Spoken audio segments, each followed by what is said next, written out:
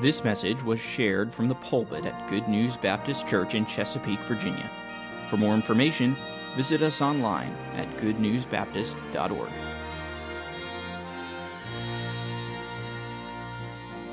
Okay, we're in a series of lessons called Season to Celebrate. And today we're talking about a season to hope. And that's going to take us to Matthew chapter 1. And we're going to begin today talking about the Christmas story for the next few weeks. And so grateful for that. I always enjoy lessons and preaching on Christmas. You know, I thought when Pastor announced the text this morning, or when he announced at the beginning of the service that he was going to draw a Christmas message from some, what do you call it? What do you call Balaam? Yeah, dumb prophet or something. I began to search my mind. Now, who's he talking about? It can't be Micah. And then all of a sudden, right in the middle of one of the songs we were singing, it dawned on me, he's going to preach on Balaam. And sure enough, he did. And I had never drawn a Christmas theme from that, but indeed it's there, isn't it? It really is. And appreciated Pastor's message this morning. But anyway, we're going to talk about Joseph today and how God worked in his life. Joseph was a man who had, for a period of, just a brief period of time in his life, lost hope. And then God showed up and gave him hope. Amen. So we're in Matthew chapter 1. I'm going to begin reading in this chapter, verse 18. We'll read through the end of the chapter. And so if you have your Bibles open there, keep them open there. There are several verses of Scripture in different passages that we're going to look at today. Most of those will be on the screen. So if you just keep your Bibles open to chapter 1 of the book of Matthew, most of the rest of the verses will be up on the screen. But here's what the Spirit of God wrote through his writer Matthew. And the birth of Jesus Christ was on this wise. When as his mother Mary was espoused to Joseph, before they came together, she was found with child of the Holy Ghost. And then Joseph, her husband, being a just man, and not willing to make a public example, was minded to put her away privately. But while he thought on these things, behold, the angel of the Lord appeared unto him in a dream, saying, Joseph, thou son of David, fear not to take unto thee Mary, thy wife, for that which is conceived in her is of the Holy Ghost. And she shall bring forth a son, and thou shalt call his name Jesus, for he shall save his people from their sins. Now all this was done that might be fulfilled, which was spoken of the Lord by the prophet, saying, Behold, a virgin shall be with child, and shall bring forth a son.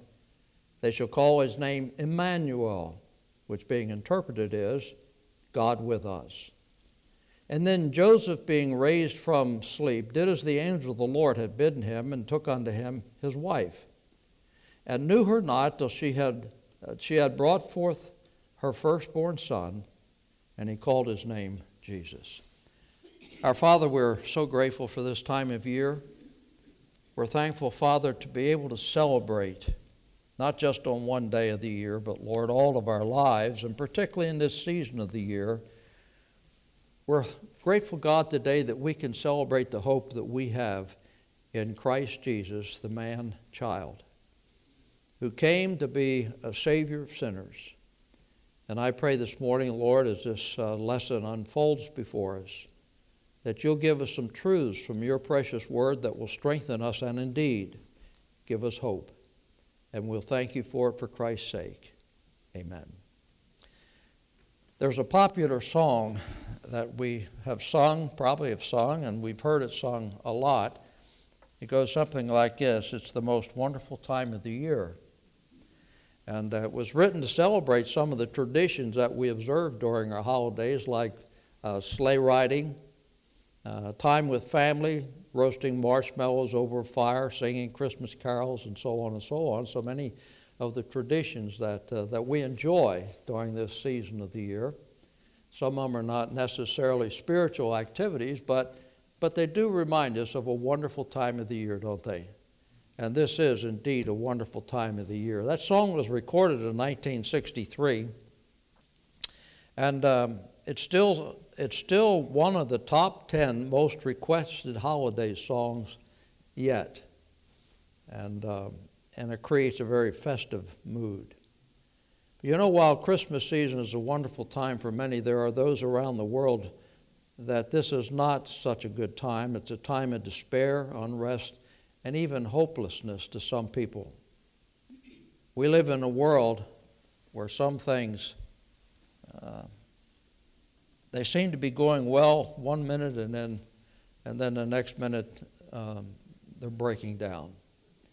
And for some, things seem to be going well today and then chaotic tomorrow. I hope that's not your pattern of life, but the truth is it is for some. We who know Christ as Savior, we need not experience that sort of thing in our lives because we do have hope in Christ. And this is a wonderful time of the year because we're reminded so often and so well why we celebrate this time of year. It's not because of Christmas trees. It's not because of all the decorations that we put up. But I trust that all of these wreaths and garland and Christmas trees and all the other things we do at this season of the year brings our attention back to Jesus Christ, who is the light of the world.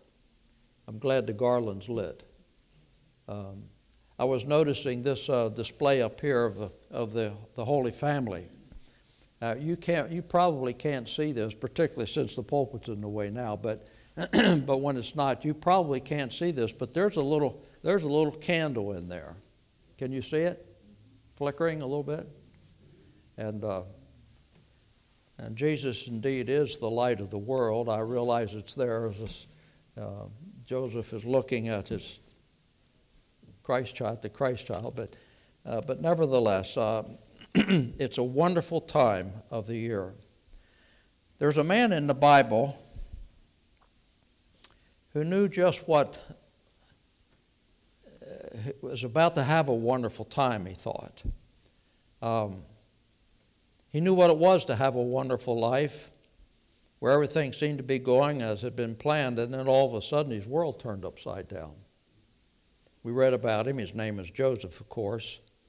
In this first chapter of Matthew's Gospel, it's recorded an account of Joseph when he received some unexpected news that created a tremendous struggle in his life. But it also reports to us how he handled it. And we're going to talk a little bit about the way Joseph handled this situation that came into his life today. It certainly is a good example for us to handle chaotic situations that seem to come along on occasion. And Joseph was a very wise man. He was a just man, as we read here in the scriptures this morning, and we're going to talk a little bit about that a little later on. But in the midst of his perplexity, he was perplexed, and in the midst of his perplexity, when things seemed to be the most hopeless for him. I mean, get this picture. Mary and Joseph, they were espoused. They were married for all practical standards. They had not had an intimate relationship yet, and there was a reason for that, of course. And that has part to do with the Jewish custom at that time, and we're going to talk about that also a little bit. And all of a sudden, he discovers that this wife that he's espoused to is with child. And that would burst anyone's bubble, wouldn't it? And so his world seemed to turn upside down there for just a little while. But as I mentioned earlier, God stepped in and gave hope, for which we thank the Lord. Pastor Robert J. Morgan wrote this in a book entitled The Promise, God Works All Things Together for Good. Here's what he wrote. He says, in the Bible, the word hope is not synonymous with maybe. Biblical hope refers to a sure and certain expectations, which, because they are still in the future, create in us a sense of anticipation. When we talk about hope in relationship to God and the hope that we have in Christ, we're not talking about wishful thinking. We're talking about an expectation that we have in a promise that God has given to us, and He gives us great encouragement and anticipation of the fulfillment of that promise. And so our hope is based on the promises of God that motivate our anticipation for the future. And for Joseph, this hope was a promise that he would see the God-child that was given to save the world. And so that brings us to Roman numeral number 1. In verse 18 here, we see the pronouncement of hope, the pronouncement of hope. It says this, now the birth of Jesus Christ was on this wise. This was how it happened. As his mother Mary was espoused to Joseph before they came together, she was found with child of the Holy Ghost. And so this is the pronouncement of the hope. With these few words that we find here in this verse, the Holy Spirit gives us some important details about the life of Joseph and of Mary, to whom God was about to reveal His plan of redemption. And God has a wonderful plan of redemption. So, letter A, they were an espoused couple. It tells us right here in this verse, Mary was espoused to Joseph. In our American society, in our culture here today,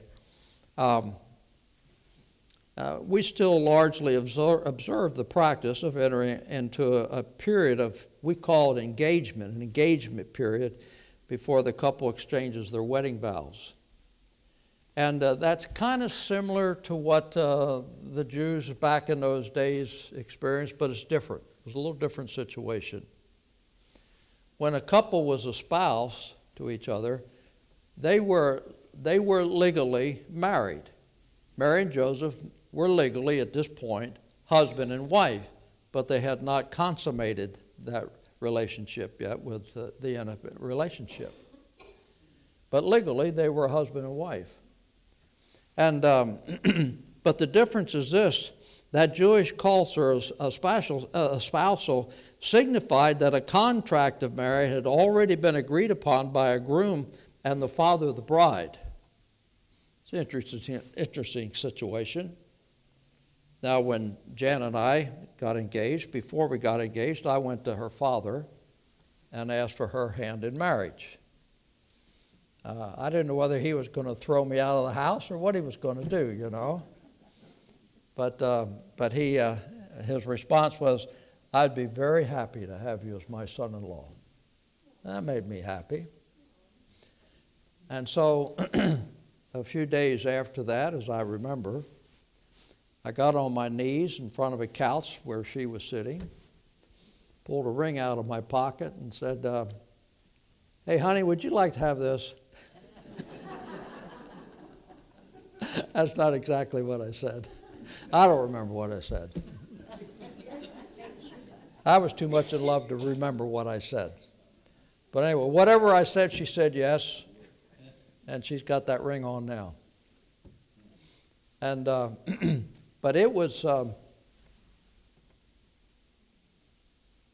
long were we engaged? Year and a half, okay. But we had known each other for a long time, 7 years, I think, before we got married. But anyway, a year and a half later, we stood before a preacher, and he said, would you? And I said, sure I would. I do. And she said the same thing, and so he said, well, now I pronounce you husband and wife. And I put another ringer on a finger. And so that's what we go through today, mostly, by and large. It was a little different back in those days. I'm not even sure they exchanged rings back then. But the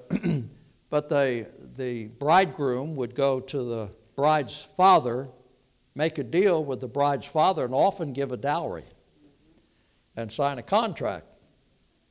And that consummated the marriage. That didn't consummate the marriage, but that was basically that was a contract, and it was signed, sealed, and delivered, okay? And so that's the way it happened back in those days. And there was no doubt that Joseph was wishing that those days of separation. By the way, there was a period of separation in the Jewish culture, and it was usually for the purpose of the bridegroom actually being separated from the bride for a period of time. But during that period of time, he was off building a home and preparing a home for his new bride to come in. And there's a very beautiful picture of that custom, of the Jewish custom, of a spousal that we see in Christ. We're called the bride of Christ. The church is the bride of Christ. And he's called in the scripture the bridegroom. And guess where he is today? He's preparing a place for us. And he says, I will come again and receive you, that where I am, there you will be with me also. John chapter 14.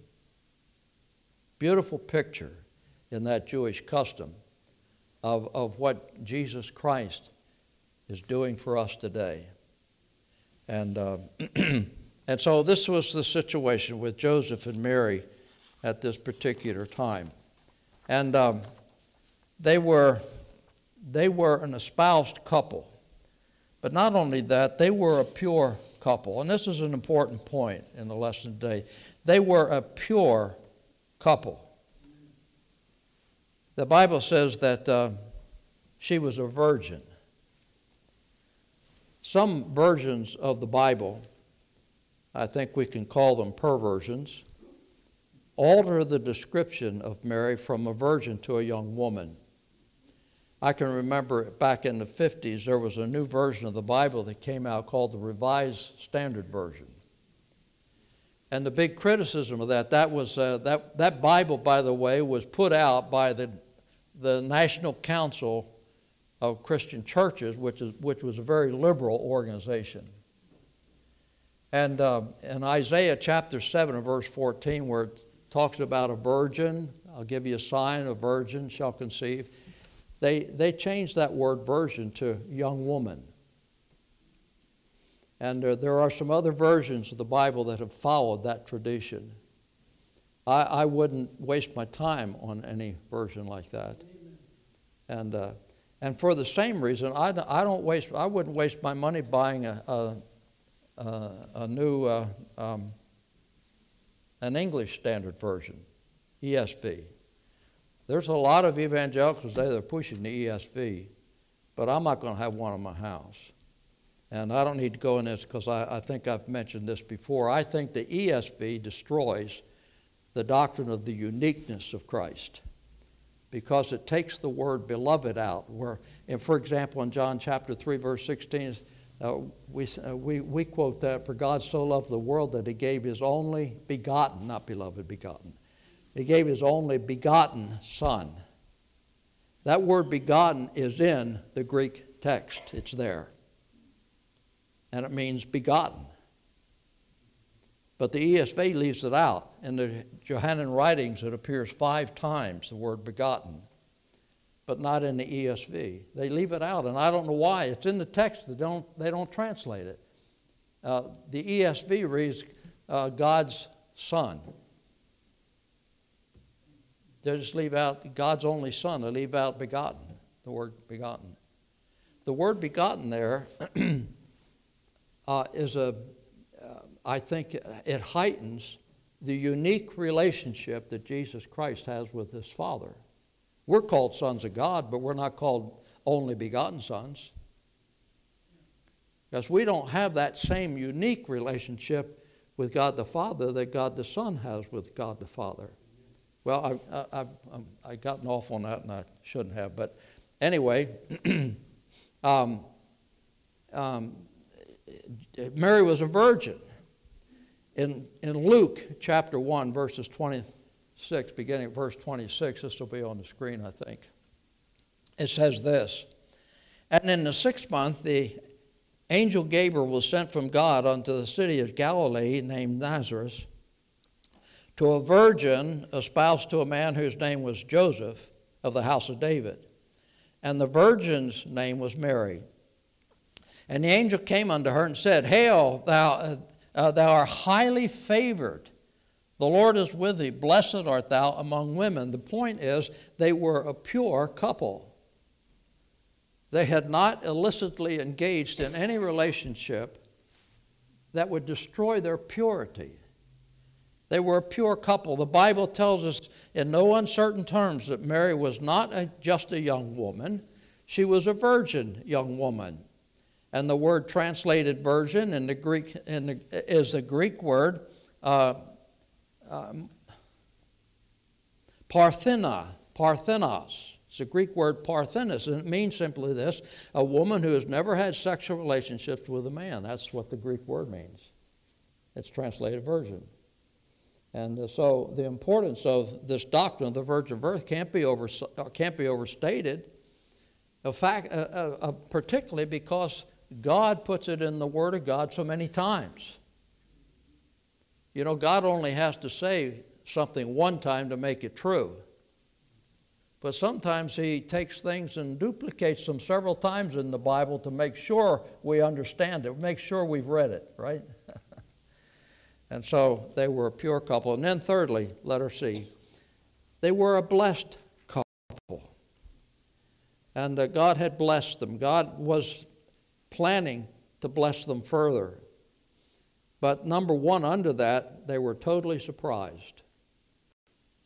Now, after I wrote that totally surprised, I got to thinking, Luke chapter 1 says that the angel came to Mary before she got pregnant by the Holy Spirit and told her it was going to happen. So I have to modify this totally surprised a little bit. They were partially surprised. At least Joseph was totally surprised. All right? But you got your notes there, so just put in the word surprised. And there are two important things about verse 18 here in Matthew chapter 1. The first one is this: they were a blessed couple. They were totally surprised. He was totally surprised anyway, because she was found with child. That word "found" is the Greek word eurethan, from which we get the English word eureka. What's eureka mean? Anybody know what eureka means? It is a word. It means I found it. I found it. And that's the same thing the Greek word means, specifically. The word means something that is discovered through inquiry or observation. It's recognized or it's detected. It was detected that she was pregnant, that she had a child. This pregnancy was not something that either Joseph or Mary had foreknowledge about.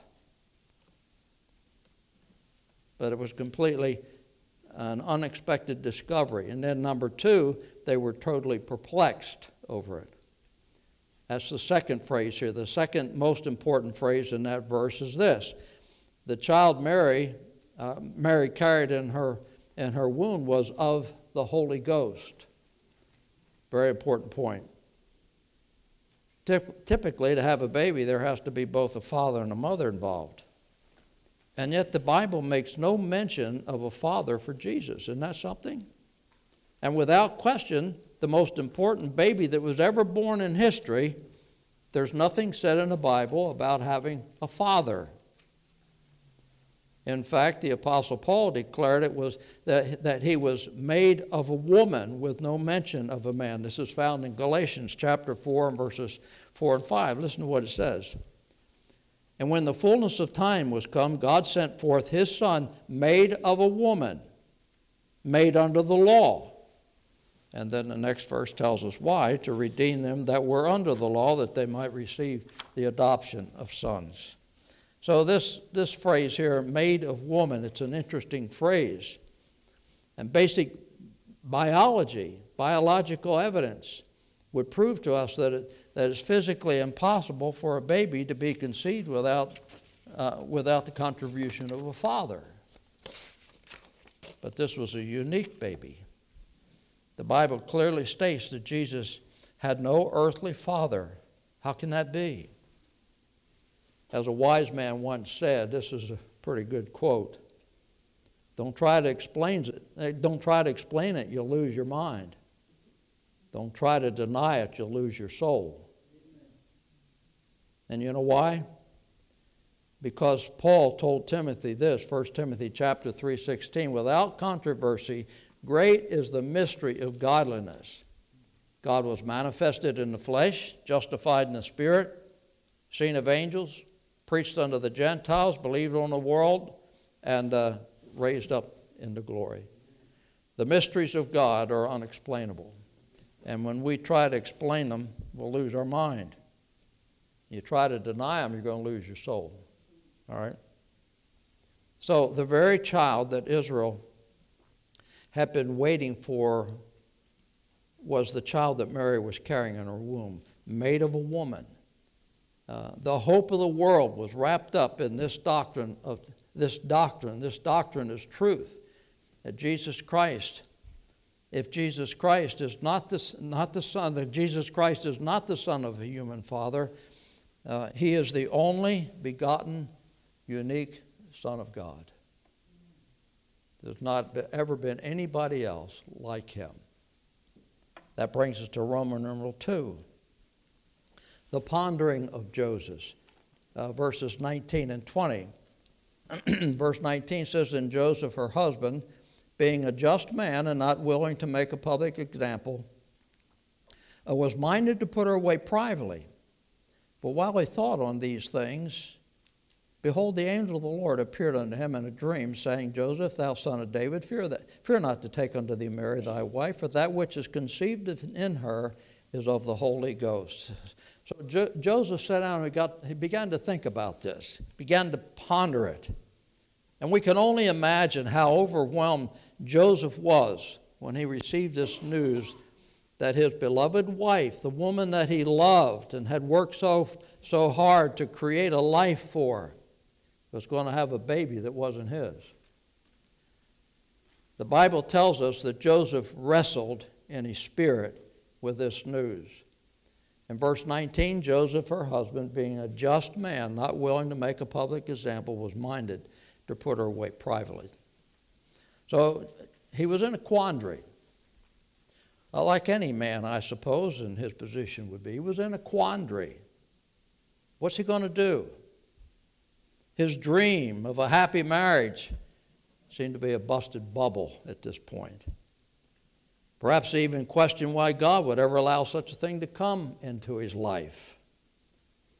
But we have to remember that no matter what is going on around us or how little sense it makes to us, God is always right, and his will is always based on his understanding and not us. Remember what Isaiah told us? His ways are not our ways. Our thoughts are not his thoughts. And the way we think is not always the way God has it planned. And we have to know that and understand it. So Joseph had a choice to make. He could either follow his emotions or he could trust God. What do you think he did? Well, you know what he did. When we find ourselves in a place where we don't understand what seems to be God's plan, we have a choice to make. Well, that same choice is what we're faced with. And again, let me quote Robert Morgan. He said, we don't always feel that God's way is right, but his faithfulness doesn't depend on our vacillating emotions, rather on his unchanging word. It's not a matter of how we feel, but of what God says. And you know, as Christians, we need to learn that lesson and learn it quickly, don't we? Doesn't depend on how we feel sometimes. Our emotions change. You can't base much on your emotions because they vacillate so much. You might feel good today and tomorrow you're sick. You know, that'll change things for you, you see. And so, letter A, he pondered justly.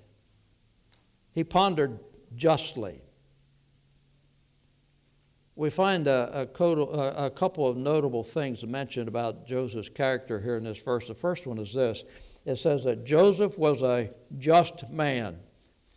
That word just is a Greek word that literally means righteous, observing divine laws, virtuous, keeping the commands of God. That's what that word means. It's the Greek word dikaios.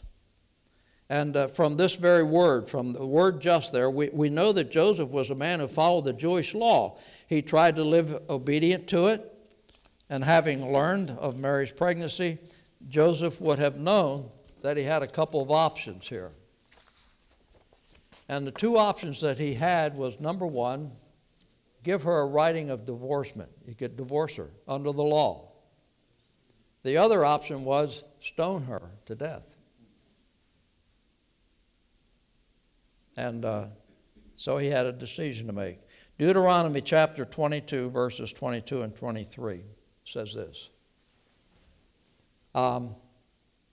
If a damsel that is a virgin be betrothed unto an husband, and a man find her in the city and lie with her, then he shall bring them forth. Then ye shall bring them forth out under the gate of the city, and ye shall stone them with stones that they die. Mary Lynn, isn't that verse? Yes, sir. I'm sorry, I got busy listening. Are you taking a nap? I don't blame you. I'm tired too. Maybe. I can neither confirm nor deny. He could have stoned her, had her stoned. They could have taken her out to the gate of the city and had her stoned to death. And kind of an interesting thing, this law says stone both of them. Who's the other one they're going to stone? I don't know. But he had that option. But the Bible says he was a just man, not willing to make a public example of her. And that's what it means there. That little statement, making her a public example, means he could have had her stoned according to the law. But he didn't want that. And so he pondered compassionately. That's letter B. He pondered compassionately. Joseph was also a merciful man. And Matthew records that rather than make that public example of Mary, that he thought about his option of putting her away privately. And that's a reference to giving her a bill of divorcement. And so he pondered these two options that he had, to put her away privately. And that little phrase there means that he would give her a document of divorce, but in a private matter, not to air any reason why for the divorce, so as not to humiliate her in front of her family and friends. So he was a compassionate man. He loved this woman. And that's also according to the Old Testament law. The first option we read in Deuteronomy chapter 22. The second one's found in chapter 24 of Deuteronomy in the first verse. That one's also there somewhere. Wake up, Marilyn. She beat me to the wake up.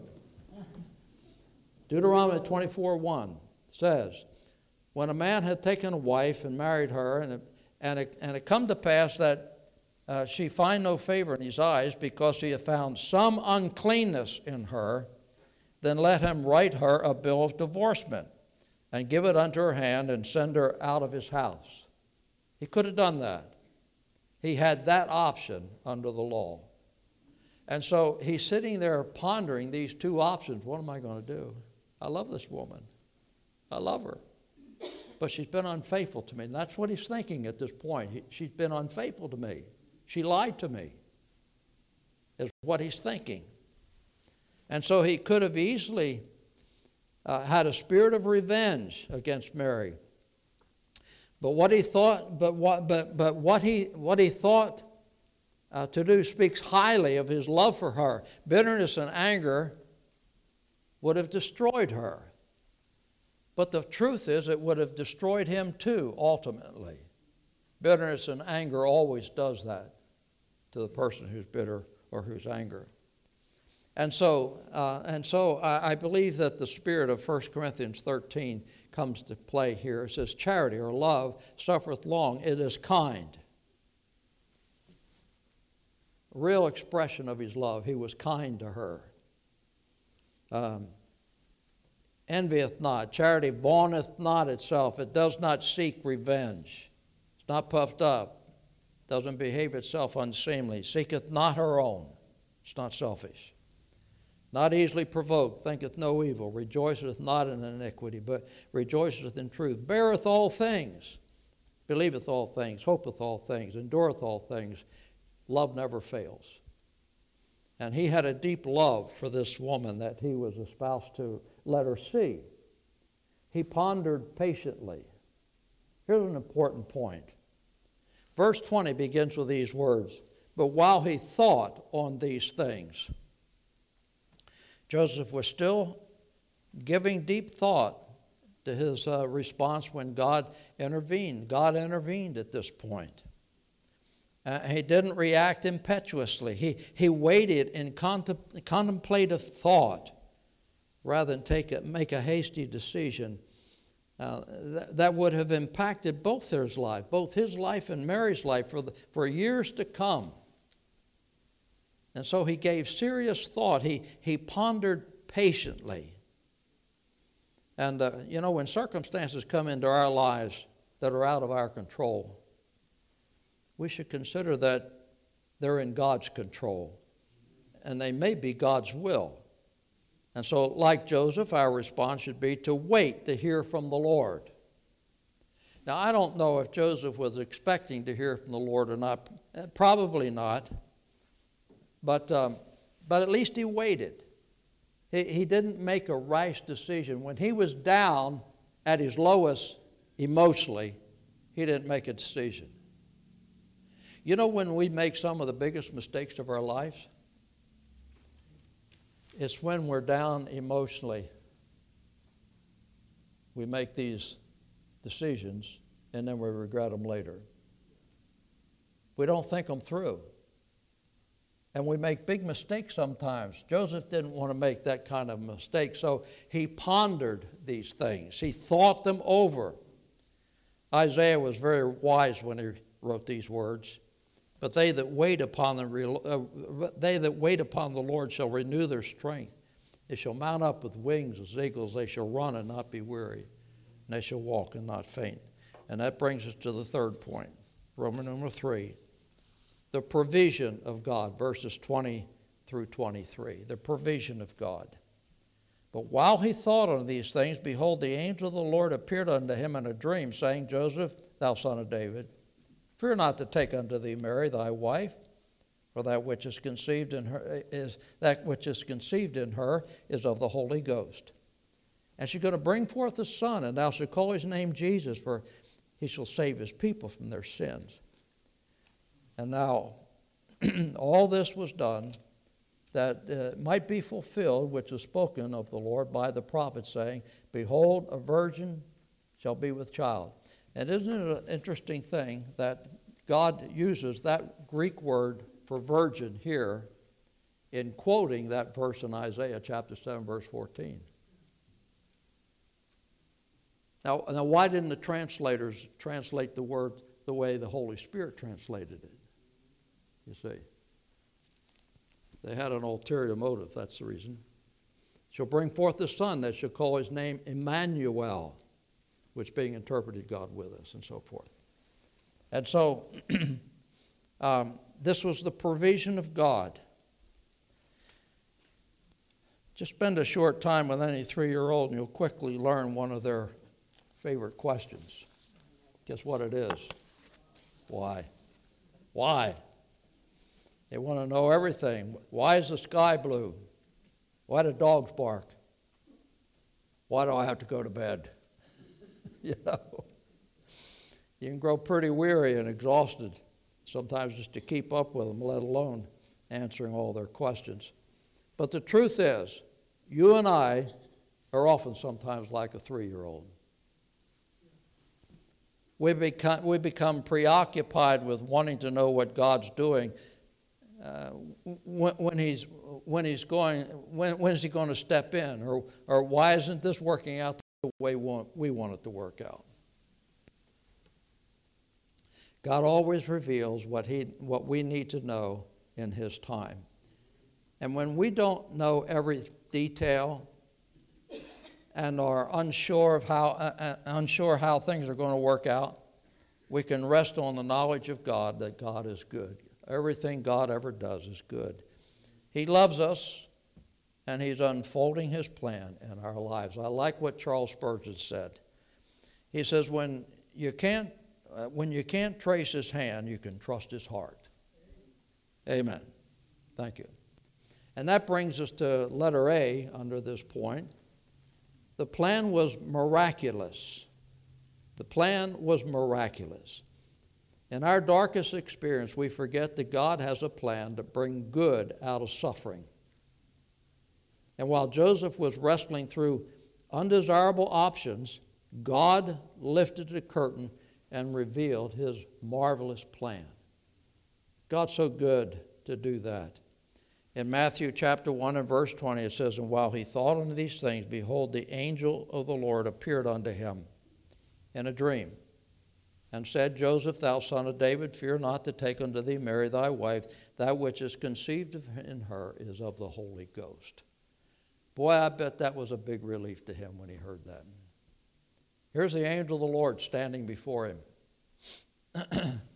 Which, by the way, the angel of the Lord usually in Scripture is a pre-incarnate appearance of Jesus Christ. It is in the Old Testament, and I believe it was in this case. You say, he wasn't born yet, I know. But He's the eternal Son of God, right? And the truth is that you and all, I got off my notes here, okay? Let's just think about that for a moment.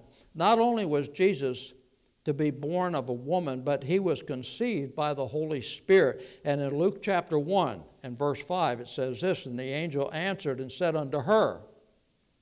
You see, not only did the angel appear to Joseph, the angel of the Lord appeared unto Mary also, so that both of them had the news.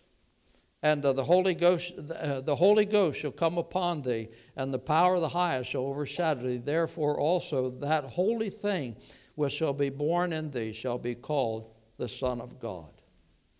And so those who deny Christ's virgin birth, they also deny His eternal Godhead and His deity. And some try to compromise by saying, well, He's a good teacher, He's a prophet. The Quran says that He was some kind of a holy messenger of Allah. But that's not what the Bible says. In John chapter 1, verse 14, the Bible says the Word was made flesh. The Word, speaking of Christ, was made flesh, dwelt among us, Emmanuel. And we beheld His glory, the glory of the only begotten of the Father, full of grace and truth. And in Colossians chapter 2 and verse 9, "For in Him dwelleth all the fullness of the Godhead, bodily." In His body, in that body, that human body that God took on and became the only begotten Son of God, was all the fullness of the Godhead, and so on. Now, because of this marvelous conception, here's an important point, and I'm going to have to close with this, but let me share this with you. Because of this marvelous conception, when Jesus Christ went to the cross, He did not shed human blood. He didn't shed the blood of Joseph as a father. He didn't shed the blood of the human race, of the Adamic race. The blood that He shed was perfect, sinless blood. We read in the Scripture that the transmission of sin in the human race is through the bloodline. We all received our bloodline from Adam. You know what happened to Adam? We don't have to go into that. We have in the past. We are sinners because of Adam. Sin came into the world by one man, Adam. And death passed upon all, for sin has passed from Adam to all of us.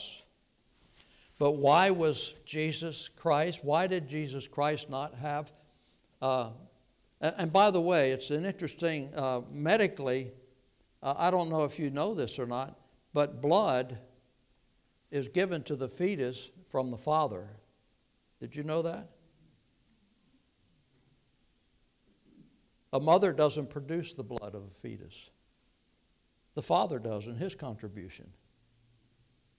And so the blood that Jesus had was divine blood. Do you realize that God demanded a perfect, sinless sacrifice in payment for our sins? And had it not been for the fact that Jesus Christ was conceived of God Himself, of the Holy Spirit, there would not be any sacrifice that would be available to pay for our sins. The shed blood of Christ, the blood that Jesus Christ shed on the cross was perfect, sinless blood according to God's demand. And that's the reason why He could pay for our sins. And that's the only reason He could pay for our sins, you see. Letter B. Let me give you the outline, okay? You can read the rest. Letter B. The provision offers salvation. And there are a number of verses of Scripture there you can look up. Letter C. The promise is personal. Emmanuel. In Matthew 1:23, the name Emmanuel. That word Emmanuel means God with us. God was with us. God dwelt with us, and so we could become like Him. He became like us so we could become like Him. And so the promise was personal. And that's the last point of the outline, isn't it? So now you can go home and eat, having the whole outline. You can read the rest of the notes on your own. I hope you do that. I never have time to finish a lesson here, but read the rest of the lesson on your own, okay? Father, thank you so much for Jesus Christ. Thank you, God, for sending us a sinless sacrifice to pay the penalty for our wickedness, our sin. The sin, Lord, that has passed on to all the human race through our parent Adam. And so, God, we pray that you will help us to rejoice in this season of the year, because it is a season to hope. We pray this in Christ's name. Amen. Toward the hope of our high calling, toward the promise we've received. Thank you for listening. If you have questions about your relationship with God, or you would like to know more about the ministry of Good News Baptist Church, please visit us online at goodnewsbaptist.org or call us at 757-488-3241. We encourage you to share this message with others. We trust your heart was challenged as you listened, and God's Word has had an impact on your life, as together we strive to show forth the path of life. Press on.